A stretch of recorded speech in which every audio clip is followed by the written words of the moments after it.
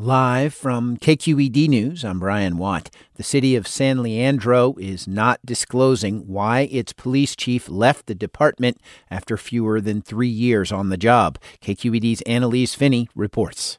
Abdul Pridgen was appointed San Leandro's police chief in 2021. At the time, he was touted as a reformer who would bring more transparency to the department. And the city appeared to approve of his work.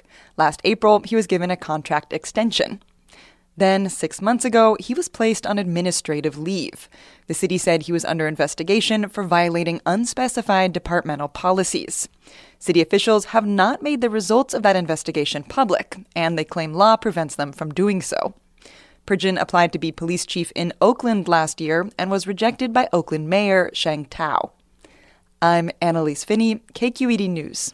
A California Legislative Analyst's Office is recommending the closure of 5 state prisons. The agency released a recent report that predicts state prisons will have 18,000 empty beds by 2028. The closures could save the state $1 billion in the next fiscal year. Katie Dixon works as a coordinator with the California Coalition for Women's Prisoners, a group that monitors conditions inside women's prisons.